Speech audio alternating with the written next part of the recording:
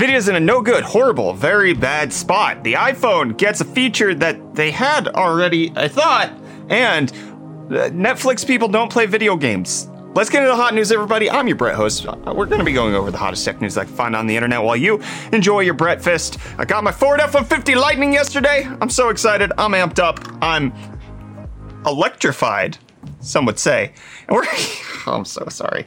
That was bad. But we're going to continue on a little bit of yesterday's episode of Hot News' top story, which was about the RTX 3090 Ti being really super heavily discounted over on EVGA's website at roughly $1,000 off. You could pick up a 3090 Ti for $1,149. Well, now we kind of have a little bit more indication from Nvidia exactly why this is happening, and it's because they're not selling a whole lot, and their revenue and profits are down quite a considerable amount.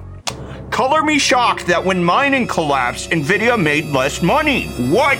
Nvidia's revenue fell by over $1 billion from year on year, or a 33% decrease from this quarter last year. $3.06 billion this time last year to $2.04 billion this previous Q2 quarter. Quarter. That makes a lot of sense. This is part of a broad economic thing that we're seeing with other tech companies like Logitech dropping 12%. AMD's kind of been sitting pretty with cash, increasing their revenue 32%. But obviously one of the main reasons, even though Nvidia says this is gaming, they're lying. Allegedly. Theoretically, they might be telling mistruths and half deeds of the fact that that's mining revenue, my friends. This has already been something that Nvidia got caught on back in 2018 when mining revenue decreased sharply and Nvidia was showing lower numbers, but then they were like, no, that it's gaming being down, and then their shareholders were like, you're not telling the truth, and then they got sued for it. And you know, it's kind of happening now, and Nvidia had to pay a price, but the fine that they had to pay was like negligible. They made billions off of this, so why wouldn't they pay a $50 to $100 million fine in order to get $1 billion in revenue? It's just good business, all right, to just mislead your shareholders and move on forward, keep on trucking, and drop $1 billion. So their quarter-on-quarter gaming revenue is down 44%, data centers up 1%, professional visualizations down 20%, automotive is up 59%, OEM and others down 12%. Total, they're down 19%, but up 3% year on year. But also, their gross margin is down from 65% down to 43%. I wonder how gross margin decreases when you are making the same products that you made a year ago and you probably got, more efficiency, things that are better processes. Was it because you were charging inflated rates? Was it? Is that possible?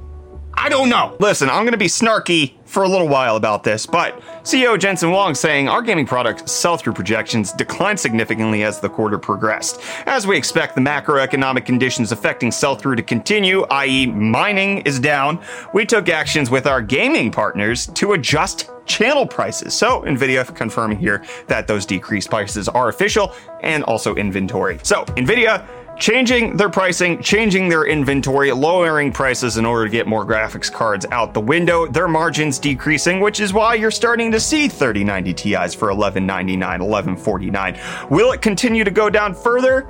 Potentially, especially if they have a huge overstock, especially if they forecasted inappropriately when it came to the mining demand and expected it to proceed through Q2, potentially even Q3, and they did not plan ahead well enough to foresee yet another cryptopocalypse.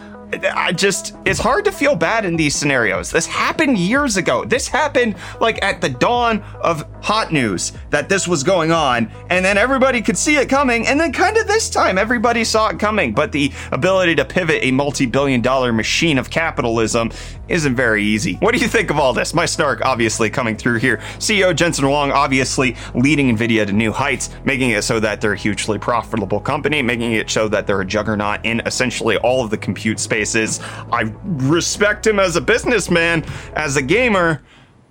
And if you're a gamer and you want to heat up your room, okay, you don't want to pay for heating this winter, well, the 13900K might be for you, because there's new benchmarks coming out showing that if you uncap the power limits on this bad boy, the 254 watt package power that comes standard, if you unlock that to 4096 watts, which the CPU won't consume that just means it's unlocked in the BIOS, well, then you can see a 14% improvement for 36% power draw increase. So this was before 35,693 points in Cinebench, and this is after 40,616 points in Cinebench.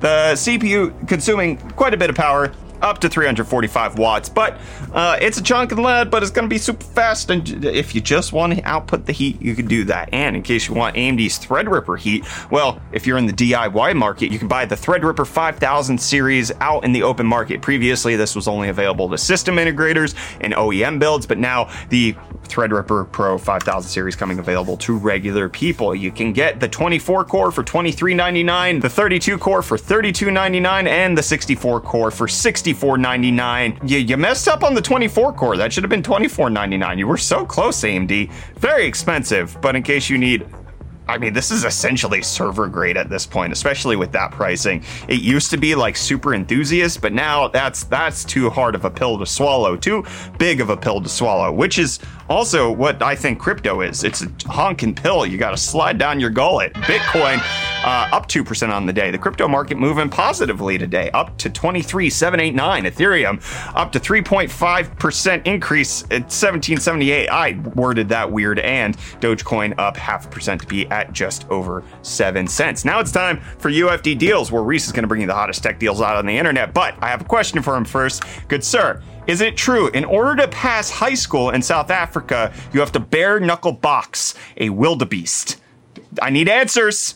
Also, he asked me about my mobile gaming preferences. I don't play video games on my phone. Just the truth. Thanks, Brett. Actually, had a really chill weekend. Had some guests over. Finally got around to playing Stray. And if you've been looking to play more games, AMD's got a deal for you with the Ryzen 7 5700G. One of our favorite 8-core 16-thread CPUs with a max boost of 4.6 gigahertz. It's currently going for only $220, which is 39% off. And you can find today's deal and more linked in the video description. Cheers. No, Reese, I can't believe you insinuate such a thing. But Rivian insinuating that they are working on their dual motor versions of their R1T and R1S, and by insinuate I mean blatantly telling us in a tweet from the CEO saying that they're testing out their dual motor versions in New Zealand, trying to get everything going for that. These are beautiful cars. I absolutely love Rivian. The look, the just future of the company I'm very excited about. They have their Amazon delivery vans now out on the street. They're making deliveries on their trucks, soon to make deliveries on their SUVs.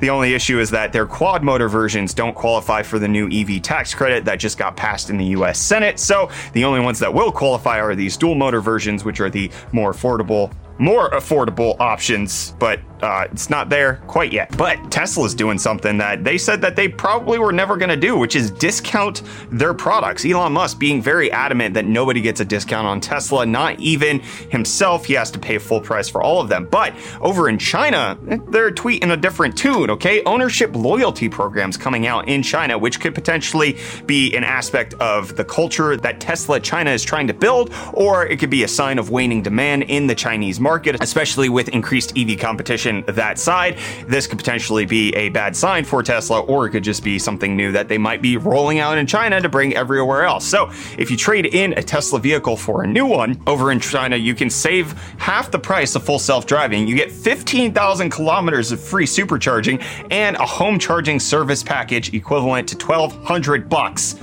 Wow, that's actually a really good deal, especially if you want full self-driving. But I mean, even that 15,000 kilometers of free supercharging is it's something they don't do anymore. They just don't give free supercharging miles out anymore. I really would like to see this. Tesla kind of changing their tune, which Apple doing with the iPhone. Now in the iOS 16 beta 5, they are finally giving you a battery percentage bar, but to which I hear, but Brett, didn't they already have that? To which I would say, yes, you were right, up until the iPhone 10 came out, and then they got rid of it because of the notch design, and they couldn't aesthetically fit it in. But all they're doing is putting the number inside the freaking battery icon, which is, it took them how many years? Like, what are we at, 4 years since the iPhone 10 to make that design choice? I get Apple has to vertically integrate and make everything smooth, but good gravy. Why did it take so long to get put back on? Wow. Okay, it's not available on the 10R, 11, 12 mini, or 13 mini. You have to be on some of the big boy phones in order to get it for Apple reasons. And Netflix reasons are the reasons Netflix isn't doing well. And we've talked about in previous episodes of Hot News that Netflix was rolling out video games on their app on phones, and like you had to be subscribed and then you had to play it through the app, and it was only on Android and like certain countries. It was really weird, okay? But they came out with their numbers saying that only 1.7 million people play it and only 23 million downloads have happened, which is like less than 1% of their entire install base, which makes tons of sense because I didn't understand the strategy in the first place. But they're going to be experimental and try a bunch of things, the COO said. Neat.